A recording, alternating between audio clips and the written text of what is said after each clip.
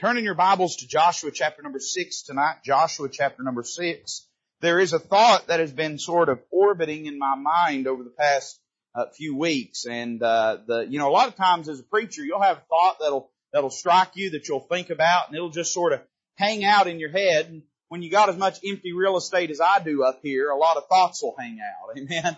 And, it'll live there for a little while, and then God will slowly begin, as you meditate on it, as you pray over it, as you think on it, He'll slowly begin to let things take shape. And, so I've been thinking about this thought. I want to share it with you tonight with the Lord's help.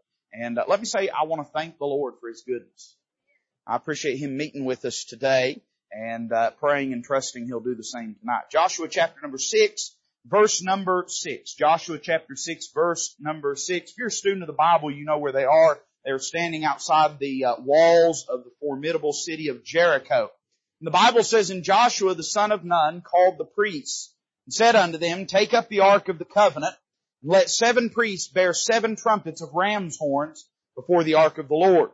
And he said unto the people, Pass on and compass the city, and let him that is armed pass on before the ark of the Lord. And it came to pass, when Joshua had spoken unto the people, that the 7 priests bearing the 7 trumpets of ram's horns passed on before the Lord, and blew with the trumpets. And the ark of the covenant of the Lord followed them. And the armed men went before the priests that blew with the trumpets, and the reward came after the ark, the priests going on and blowing with the trumpets. Joshua had commanded the people, saying, Ye shall not shout, nor make any noise with your voice, neither shall any word proceed out of your mouth, until the day I bid you shout. Then shall you shout. So the ark of the Lord compassed the city, going about it once, and they came into the camp and lodged in the camp. And Joshua rose early in the morning, and the priests took up the ark of the Lord, and 7 priests bearing 7 trumpets of ram's horns before the ark of the Lord went on continually, and blew with the trumpets. And the armed men went before them, but the reward came after the ark of the Lord, the priests going on and blowing with the trumpets. And the second day they compassed the city once and returned into the camp. So they did 6 days. And it came to pass on the 7th day that they rose early about the dawning of the day and compassed the city after the same manner 7 times. Only on that day they compassed the city 7 times. And it came to pass at the 7th time, when the priests blew with the trumpets, Joshua said unto the people, Shout, for the Lord hath given you the city. And the city shall be accursed, even it, and all that are therein, to the Lord. Only Rahab the harlot shall live, she and all that are with her in the house, because she hid the messengers that we sent. And ye in any wise keep yourselves from the accursed thing, lest ye make yourselves accursed, when ye take of the accursed thing, and make the camp of Israel a curse, and trouble it. But all the silver and gold and vessels of brass and iron are consecrated unto the Lord. They shall come into the treasury of the Lord. So the people shouted when the priest blew with the trumpet. And it came to pass, when the people heard the sound of the trumpet, and the people shouted with a great shout, that the wall fell down flat, so that the people went up into the city, every man straight before him, and they took the city. We'll stop reading there and pray. Father, we love you tonight. Thank you for letting us be here in your house, Lord. What a blessing it was to meet with your people, and more than that, to meet with you this morning. And we're asking, Father, that you'd meet with us once again, that you'd stir hearts, Lord, that you'd give us comfort, that you would correct us where we need correction, Lord. Comfort us where we need comfort, Lord. Abase us where we need to be abased, and encourage us where we need encouragement. Lord, I do pray especially for this family, suffered such a sudden and tragic and devastating loss. I pray that you'd give them the comfort that only comes from the God of all comfort. That you'd wrap your arms around them, Lord. Give them the strength for their days that they so desperately need. And help us as a church family to love them and pray for them and to be there for them. Lord, we love you. We thank you for the truth of the Word of God. We thank you for this great opportunity tonight to meet with you. And we ask all this in Christ's name. Amen. When you read through the history of the children of Israel from their exodus from Egypt all the way until their settling in the land of Canaan, you will find that they had faced a series of obstacles and problems. Some of them were large and vast, like the Red Sea that was in front of them that God parted before them. Some of them were seemingly small or seemingly insignificant. There were times when they would run into some small chieftain that would stand against them. God would have to strike him down and give them victory.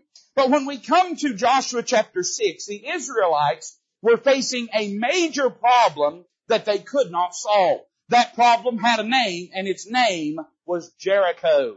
I think sometimes when we read the story of the falling of the walls of Jericho, we just view it as God sort of flexing His strength.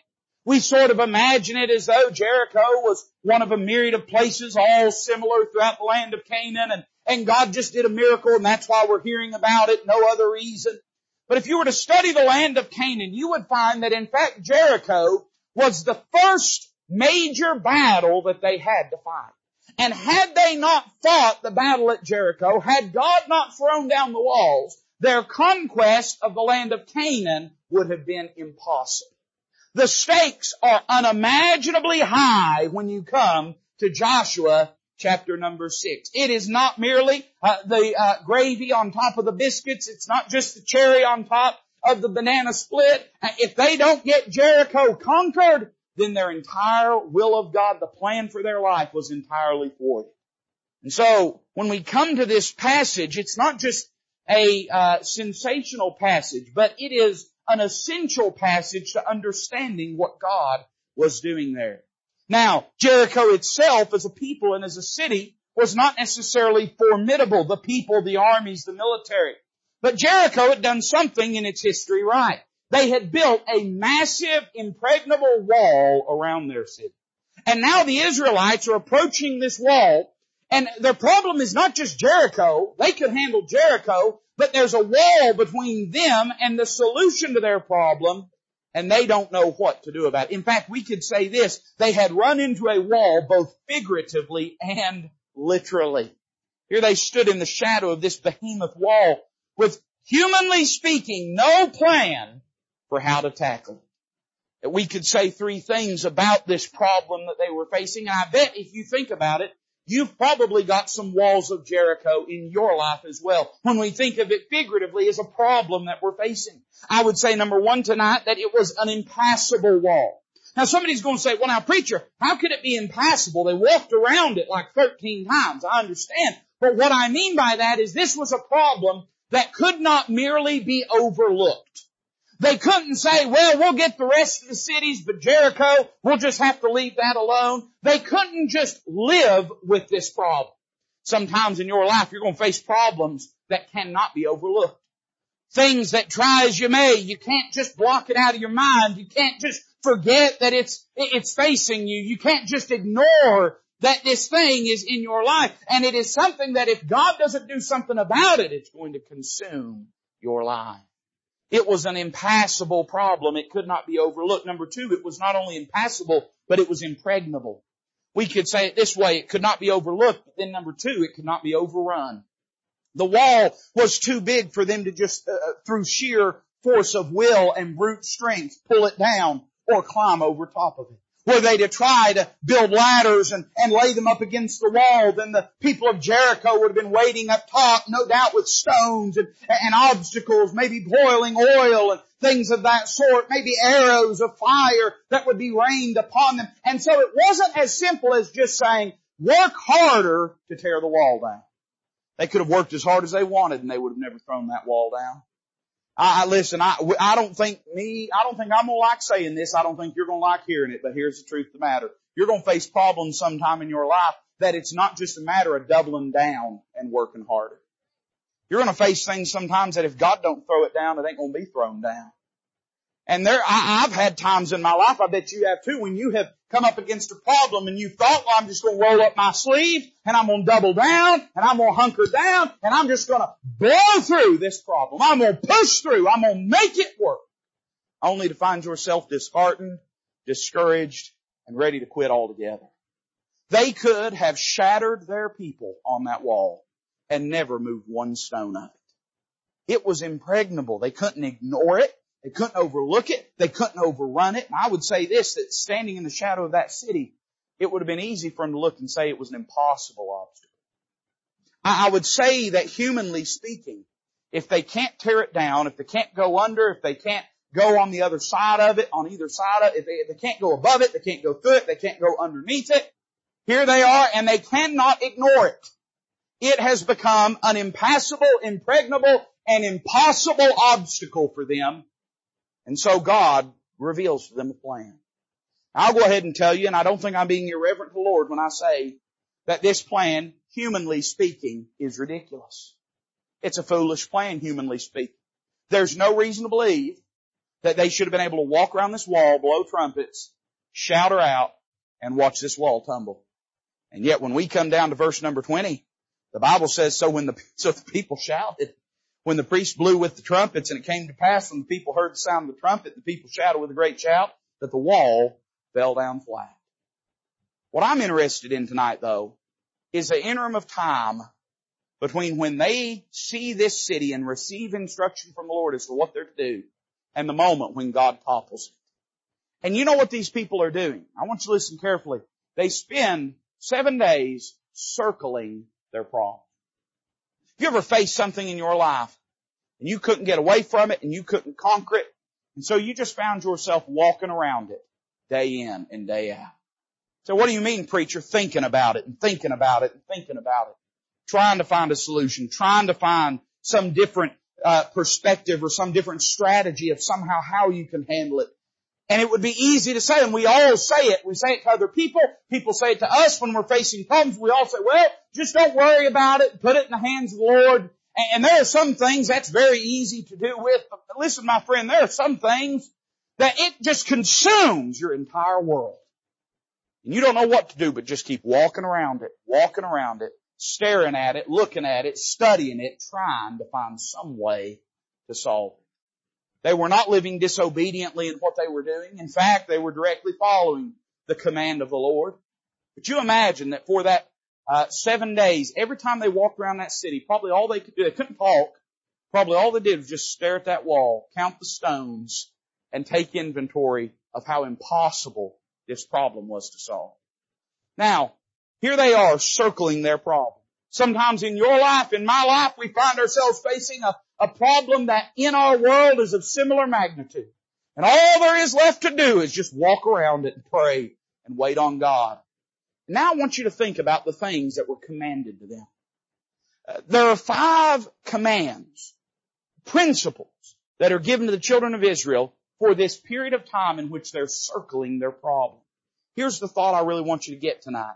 While you're circling problems, here are some things you need to keep in mind.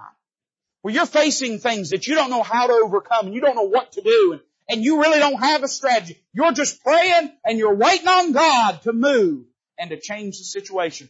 Here's 5 things I want to encourage you to keep at the focal point of your heart and of your mind. Notice with me verse number 8. The Bible says this, and it came to pass when Joshua had spoken unto the people that the 7 priests bearing the 7 trumpets of ram's horns passed on before the Lord and blew with the trumpets, and the ark of the covenant of the Lord followed them. Now notice verse 9, and the armed men went before the priests that blew with the trumpets. And the reward. Now, that's a military term. It has to do with the rear guard, the people that follow afterwards. And it says the reward came after the ark, the priests going on and blowing with the trumpets. Now here's the way you can picture that line is beginning to be formed. And there is a van or a front guard that is set at the front of this line, and it's their responsibility, were there to be anybody, were there to be a sally come forth out of the walls, they were to cut it off and to stop them from running into the front of that line. Behind them are the priests. They're blowing the trumpet. They're sort of the processional, ceremonially speaking. And behind that were some priests that were carrying the ark of the Lord. And then behind those people, behind those priests, behind the ark of the Lord, there's the reward, the rear guard that's coming up with them. You know, here's what I think about. Here's this big long line of people that's marching around the city. And where do you find God in all of that? He's right smack in the middle of that whole company of people. I would say this tonight, number 1, while you're circling your problems, maintain God's presence in the midst of your life. The Ark of the Covenant was the tangible representation of God's presence with His people Israel. The Ark of the Covenant was the place with the mercy seat on top, that when it was set in the holiest of holy places in the tabernacle on the Day of Atonement, when the Shekinah glory of God would appear over the tabernacle and God would observe and show respect to the sacrifice that had been given, it would sit down on that mercy seat where the blood had been applied. It was the most strong, explicit, visible representation of God being in the midst of His people. And as they march around this, God says, I want to be right in the middle of this company. Can I tell you what happens in our lives very often? When we find ourselves discouraged, disheartened, and our world consumed by a problem we cannot solve, we often allow our walk with the Lord to slip and to decline. We get so discouraged, we quit praying. We get so disheartened, we quit reading the Bible. We get so down now, we just quit going to church. And all we're doing is exacerbating, all we're doing is making worse the disheartening discouragement that we are already feeling. You say, preacher, I got this problem. I don't know what to do about it. Well, I'll tell you one thing to not do about it. Be sure you don't quit on God in the middle of it. Keep God in the middle of your life. Now, I understand we've talked about this at length, that there's a difference between the implicit presence of God, or the explicit presence of God, and then what we call the experiential presence. The explicit presence is, I will never leave thee nor forsake thee. He is explicitly with us at all times. But then there's that experiential presence.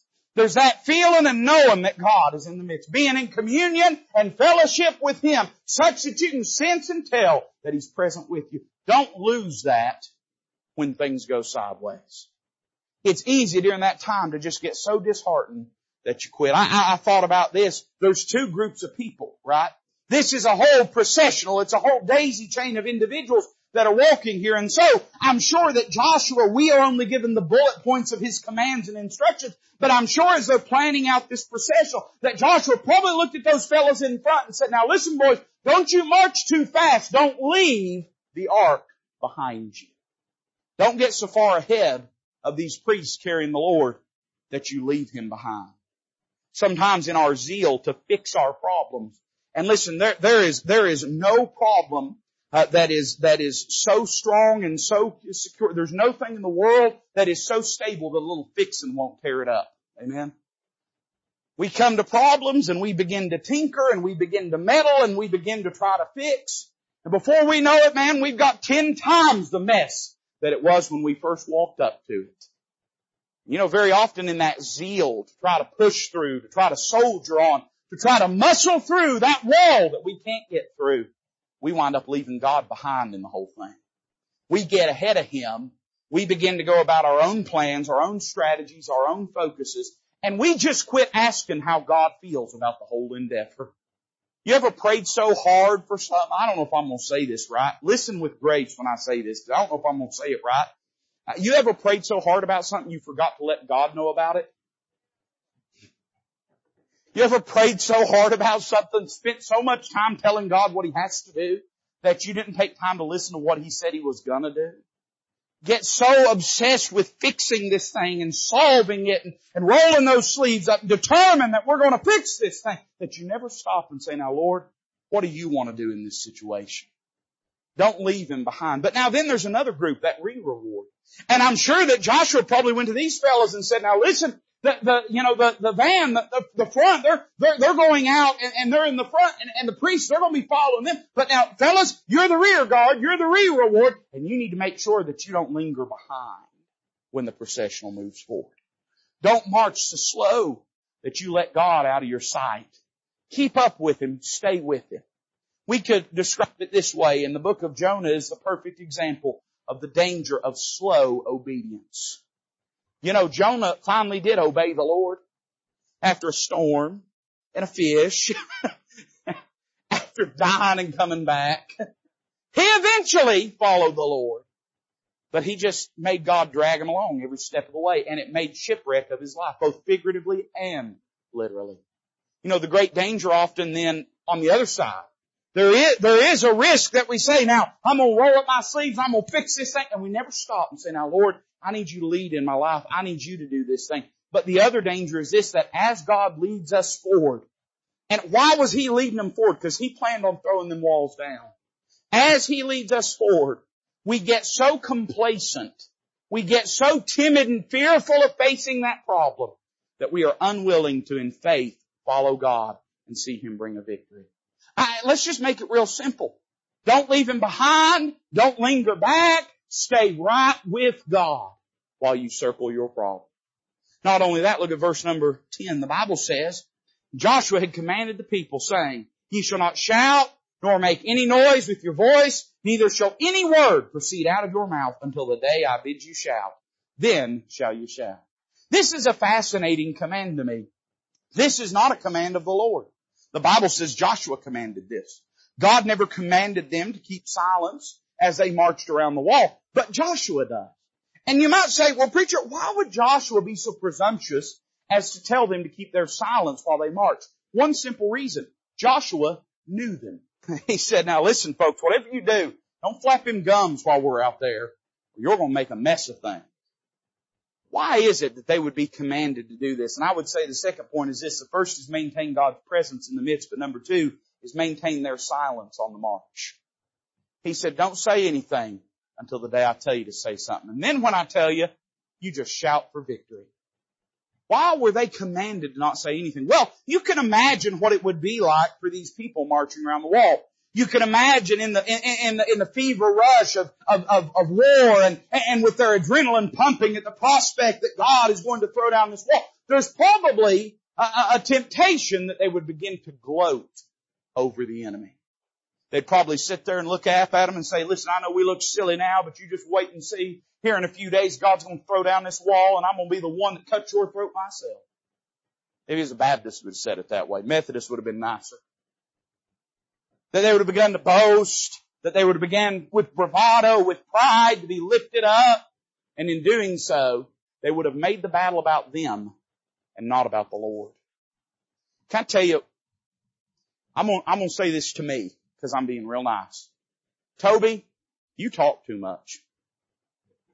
That feels good, don't it? You've been wanting to say it for years and I just said it for you.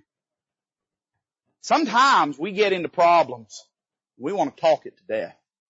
Now, I don't think God begrudges us getting help and encouragement from somebody. Don't misunderstand me. I'm not saying that we have to bottle up every problem that we have. One of the great blessings of the local New Testament church, hey, it's a command of the Lord. Bear you one another's burdens and so fulfill the law of Christ. I mean, it's a biblical thing for us to share our burdens with one another. Man, sometimes if we ain't careful, we will absolutely talk a problem to death without ever talking to the Lord about that problem. I'll tell you why He didn't want them talking. He didn't want them saying something they was going to regret. He didn't want them acting the fool out there. He didn't want them taking the attention off God and putting them on themselves. He didn't want them to be walking around gloating. Sometimes as we go through our problems, we make our problems about how it magnifies us instead of how it magnifies the Lord. Sometimes we can, in the midst of it, wear our problems like a war medal and make it a point of carnal boasting instead of using it to uplift the name of the Lord Jesus Christ. I think He was worried about them gloating, and He said this, don't say anything while you're marching around that wall, because we don't want to give a bad testimony. And let me say, while we certainly should be able to bear one another's burdens, share the things that we're going through, we need to be careful that we don't talk so much of our problems that we give the impression that God is a poor God. We need to be mindful. There's a danger there. And that brings me to my second thing. There's probably two ways. Go to day number one, and I can see them marching around the wall. I can see them people of Jericho looking down, laughing at them, spitting on them, mocking them, maybe throwing things down at them. And I could see, if Joshua would let them talk, I could see them bowing up on them and say, you just wait. Here in about 7 days, we're going to come pouring over that broken wall, and I'm going to kill you. I can just see it. But now fast forward to day 6. Day 6, they're weary. They've listened to this abuse for 6 days now. They're marching around the city. They're disheartened. They're discouraged. They're disoriented. And I'm betting they wouldn't have been gloating, but here's what I bet they would have been doing. They would have been grumbling. They probably would have started complaining. They probably would have started murmuring. You know, murmuring is an infectious thing. Complaining is an infectious thing. One person starts grumbling, complaining, and that thing can spread like wildfire if they feel like they have a shared common cause of their misery. And I'd say Joshua, he didn't want them talking, not just because he didn't want them gloating and being prideful and having a bad testimony. But he did not want whatever dispiriting thoughts that they were having spreading throughout that group. He wanted them to maintain enthusiasm and encouragement in the midst of this endeavor. And I would say this, again, man, sometimes we talk a problem to death, and sometimes we can talk a problem into being more hopeless than what it really is. There's nothing you've ever faced too big for God to handle. But we can add to that tendency for our problems to consume our world if in the midst of it we then draw other people in and make them companions in our misery and initiate them into our sorrows and our heartache. Again, I'm not saying we can't share burdens with one another, but let's make sure that as we're sharing our problems, we're also sharing praise and talking about the goodness of God. In other words, in our problems, during our problems, just as at every other time in our life, we ought to be circumspect with the things that we say. We ought to be careful of allowing our tongue too much leash to do what it would desire to do, instead of keeping it under and keeping it subjected to the authority of Christ. You know why? Because it can affect not just us, it can affect others. He commands them to maintain their silence on the march. Look at verse 11. The Bible says, so the ark of the Lord compassed the city, going about it once, and they came into the camp and lodged in the camp. And Joshua rose early in the morning, and the priests took up the ark of the Lord. Now I like this verse 13. 7 priests bearing 7 trumpets of ram's horn went before the ark of the Lord. They went on continually and blew with the trumpets. And the armed men went before them, but the reward came after the ark of the Lord, the priests going on and blowing with the trumpets. That was the first day. And the second day, the Bible says, they compassed the city once and returned into the camp. So they did 6 days, or it was the second day. The first day is described, and it's this laundry list. They did this, they did that, they did this, they did that. In the passage we just read, the second day is described. You know what it looks like? It looks like the first day. And it was so identical that the Bible don't even record the third day. You know why? Because the third day looked like the first and second day. Don't even record the fourth day because it looked like the first 3 days. The fifth day would have been a waste of time to say it because it looked like the first 4. And the sixth day looked identical, just the same. And it's summarized in the usage of that word. You know what they did? They went on continually. Continually. You say, preacher, what do? I'm discouraged. I'm disheartened. My world is consumed. All I can see is the wall of this problem in front of me. Well, listen, maintain God's presence in the midst. Maintain your silence on the march. But number 3, maintain your obedience in the meantime. Here's what they did. They kept obeying the Lord. Their commands that were given to them were inexplicable and tedious. They were arduous responsibilities. It would not have been easy to do what they were doing, to march around that city. And they would have been completely at a loss as to how this was helping or contributing to the thing that they were facing. In fact, probably, if you had asked them, if you had said, why are you walking around this city? They probably wouldn't have said, because if we do this, like God said, then the walls are going to fall. They would have probably merely said, I don't know. This is what Joshua commanded. And Joshua is the servant of the Lord, and so we're doing as we're commanded. Can I tell you that obedience is always a necessary component for the will and work of God? God cannot accomplish anything and bless us through our disobedience. Now, thankfully, in His providence, He accomplishes a lot of things through our disobedience. But He cannot do it and bless us and advance us through our disobedience. And sometimes in your life, you won't be able to draw a straight line between your obedience and your success. But rest assured that line is there. They could not have explained why walking around that city was going to throw that wall down. But you and I, reading this inspired King James Bible, know beyond a shadow of a doubt that what threw them walls down was the power of God in honor of and response to their obedience in this command. You know, you'd be surprised sometimes in your life, the problems you're facing, that oftentimes won't be conquered, won't be settled, won't be solved, because you will not, in another area of your life, be obedient to the Lord. And you'd look at it and say, why not? Those two things can't be connected. But how many times have we seen God do this in other areas? Man, some of our people, faithful to witness and soul win, they can tell you this, they've seen this 1,000 times. They've gone out and handed out hundreds of tracts and not seen those people walk through the doors, but seen God bring other people that they've never met before in response. What's happening there? God's honoring obedience. And we may not see a connection. We may say, well now, I gave a tract to somebody down at the Dollar General. And this other person walked through the door and I've never met them before in my life. I don't know where they come from. We don't see the line between our obedience and the solution, but rest assured that line is there. So listen, while you're circling your problems, maintain your obedience to the Lord. Notice they were, number one, they were continual in their obedience. They didn't slack off. They didn't give up. They didn't give out. Every day they did just as God commanded, just as God instructed, and they did it with diligence. Man, it's so easy when we're facing problems that won't go away to give ourselves a little bit of a break. You know how our flesh does. Our flesh will say, man, you're going through so much. I mean, you're having such a hard time. Take it easy on yourself. If you want to indulge that sin a little bit, God won't begrudge it to you. If you want to quit serving the Lord or quit obeying the Lord in this area, if you want to quit reading your Bible, listen, if you want to give the prayer closet a break, nobody blame you. Your prayers haven't been answered much. I mean, nobody blame you. You know how our flesh is. Our flesh come along and convince us that it's okay to lapse in our obedience to the Lord. Because of this, it's so vital. And because of this in your life and mine, it's so vital that we understand that our success is directly connected to our willingness to give God glory in our life and obey Him in the choices we make. They were continual in their obedience. Not like this, they were careful in their obedience. It says on verse 15, it says, and it came to pass on the seventh day that they rose early about the dawning of the day and compassed the city after the same manner 7 times. Did you notice that phrase? After the same manner 7 times. So not only were they continual in their obedience, but they were careful in their obedience. Yeah, I don't know how you would have been. I know how I would have been. About the time you got to that 7th day, I'd have been looking for shortcuts. I mean, I'd have been saying, maybe I can hide behind a rock and just take a break on this lap around. I'll catch up with them on the next one. Won't nobody be the wiser. I would have been finding some reason that I could have paused, that I could have rested, that I could have deviated, that I could have gone to the right hand or to the left. But that's not what they did. They were careful in their obedience. They didn't allow themselves loose standards just because they were facing a problem that was formidable.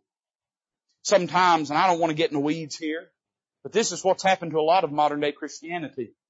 A lot of churches have looked at it and said we're hemorrhaging people, we're hemorrhaging money.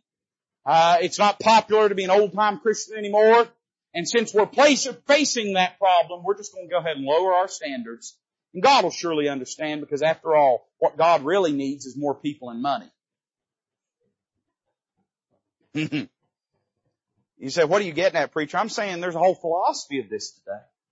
Of if there's a problem that we're not happy with the speed or strategy of God's help, that it's okay to then lower our standards, be carnal in our approach, take it into our own hands and do it in our own way. And God will understand, and if He didn't, He should have just shaped up and fixed it for us in the first place. Listen, that's not the way for God to get glory out of your life. And the reason we exist is to be found under the praise of the honor of His glory. That's not why we exist, is just to get the quickest, easiest solution possible through human means, but for God to get glory out of our life. Imagine if on day 4 they had said, enough of this nonsense, let's go get the pickaxes and the shovels and let's tear this thing down. I'll tell you this, there wouldn't be nothing to read about in Joshua chapter 6. Nothing but a bunch of quitters that wouldn't trust God to do it in God's time and God's way.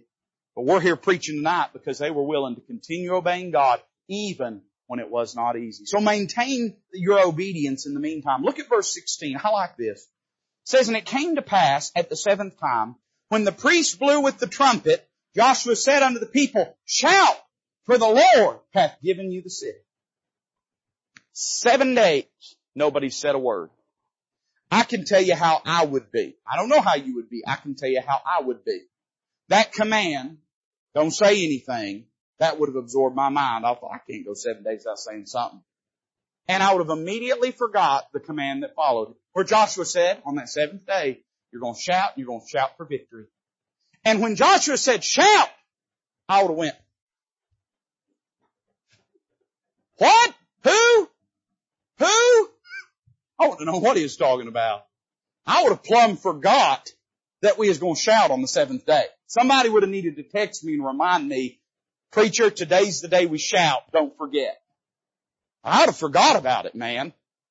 You know who wouldn't have forgot about it? The people that really believed in their heart of hearts that come the seventh day, that wall was coming down. I would say it this way, while you're circling your problems, maintain confidence in His methods. You know, for 7 days, they had to maintain enthusiasm and faith that when they shouted, them walls was going to come down. It would have been very easy on that seventh day to say, shout. We've been walking 7 days. I'm wore out. I'm tired. And it didn't fall the first 12 times. Why would it fall this time? But if God's plan was going to be executed, they had to have enough gumption. They had to have enough excitement, enough about them that on that they was willing to shout when it was time to shout. Notice what it says. It does not say the walls fell and they shouted. They shouted and then the walls fell. What he says is, don't talk this thing to death. Don't run your mouth walking around the wall. You wait, and when the moment comes to express your faith in the Lord, you go ahead and shout that God has given you the victory. This was a shout, not a shout of victory per se. It was a shout of faith over the victory they believed God was going to give. In other words, before the walls fell, he said, now it's time to shout, because you know and you believe in your heart of hearts that God is going to take that wall down. I would say 2 things are here. The first is, don't lose your excitement just because you're circling your problems. Man, it's easy to do. It's easy to get discouraged. I get discouraged. You get discouraged. It's always aggravated me. I'm just going, confession's good for the soul. I love the song, What a Friend We Have in Jesus, but I bow up every time it says we should never be discouraged. I just do. Every time we sing, I know we shouldn't, but I know I sure enough am sometimes. I always think to myself, whoever wrote that song, you're so spiritual, right? We should never be discouraged. Well, why don't you just pray for poor old carnal people like me to get discouraged sometimes? Sure, it'd be great if we never were. But the truth is, it's easy to get discouraged. Man, I think about it, and I don't want to exploit or capitalize on anybody's suffering, but I think about these sweet people that lost their son today. And I don't know about you. Maybe you got nerve enough to do it, but I don't have nerve enough to sit across from people like that and say, now don't be discouraged. Sure, we're going to get disheartened. Sure, we're going to deal with things. Sure, our heart's going to break into 1,000 pieces.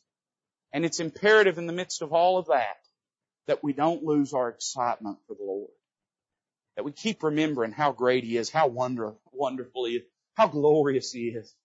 That we never lose the wonder of it all. That we never get over how amazing that He is.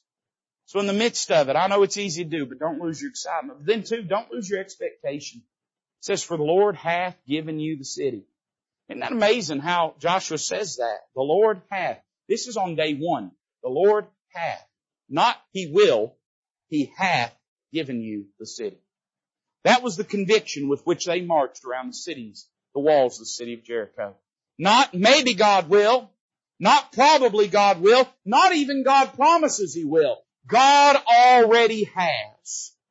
We're just waiting for the wall to find out about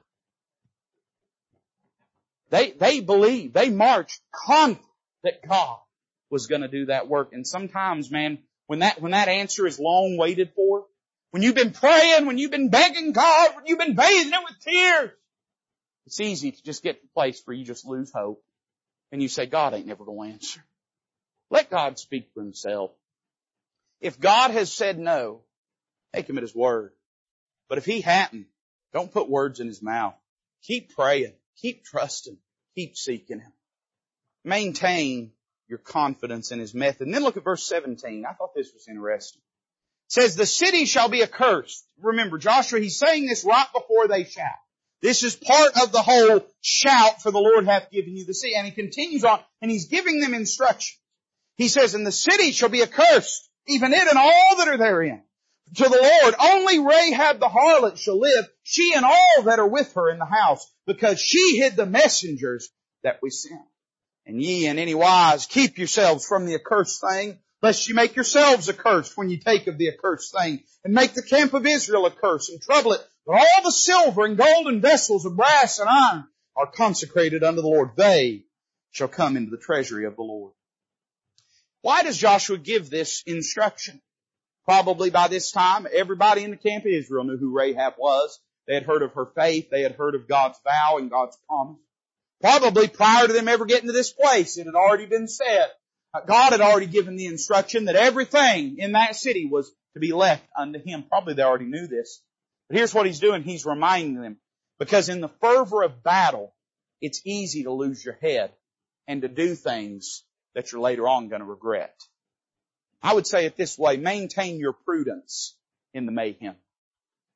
As you're waiting on God to answer, don't lose sight of God's commandment. And when the day comes of victory, don't cast caution to the wind and lose your testimony in the middle of it all. There's two types of dangers here. One, He gives them this instruction in restraining aggression. They was getting ready to pour through that city like water. And they were commanded to kill everything that moved. And Joshua knew that in the midst of all that, there was a great danger that somebody would happen upon Rahab and her family and slay them in the midst of the excitement of battle. But here's what He reminds them of. Don't ever forget, boys, Rahab ain't on their side. Rahab's on our side. And God has promised her that she's going to be spared. You may not be like me. I hope you're not. I hope you're more spiritual than me. Sometimes when we grow discouraged, we take it out on the wrong people. Sometimes we make enemies out of folks that's just trying to help us. Sometimes we punish people that's just trying to encourage us. And sometimes in the midst of it, it's easy to lose sight of who the enemy really is. Can I tell you this? You have an adversary, and it ain't the person sitting next to you. That adversary is the devil. He walketh about like a roaring lion, seeking whom he may devour. So easy to make people. Sometimes they do things foolishly. Sometimes they do it inconsiderately. But when you're talking about church folks, rarely is it done maliciously. I'm giving you a little bit of the short experience I've had. I mean, rarely, very few people show up to church trying to hurt somebody's feelings. It's rare. Most of the time, in the midst of our suffering, most of the time those people that love you, they ain't saying what they say because they want to hurt you more. They're hurting because you're hurting. And they're just doing what they can. And sometimes it's fumble-fingered. Sometimes they don't know how to do it. Don't forget that those people, they ain't in your life because they hate you. They're there because they love you. And I know it's easy in the discouragement and disheartenment that you feel to sometimes lash out at folks. But understand that in doing so, you're not only destroying them, you're dishonoring the Lord. Why would it have been such a tragedy if they had slain Rahab? Not because Rahab would not have existed in the world. Not even because it would have been a moral crime. There's a very simple reason. They would have been breaking God's promise. By the way, Rahab winds up in the lineage of the Messiah. She does. Her and her husband Salmon, they have a little boy by the name of Boaz, or a grandson, I can't remember which, by the name of Boaz, and he goes on to marry a little Moabitess girl by the name of Ruth. And from them comes Jesse, the father of David. You can just line it out from there. But even setting all that aside, the great tragedy is this. God has promised Rahab deliverance. And imagine if in the midst of it they had put a stain on the testimony and name of the Lord God of Israel.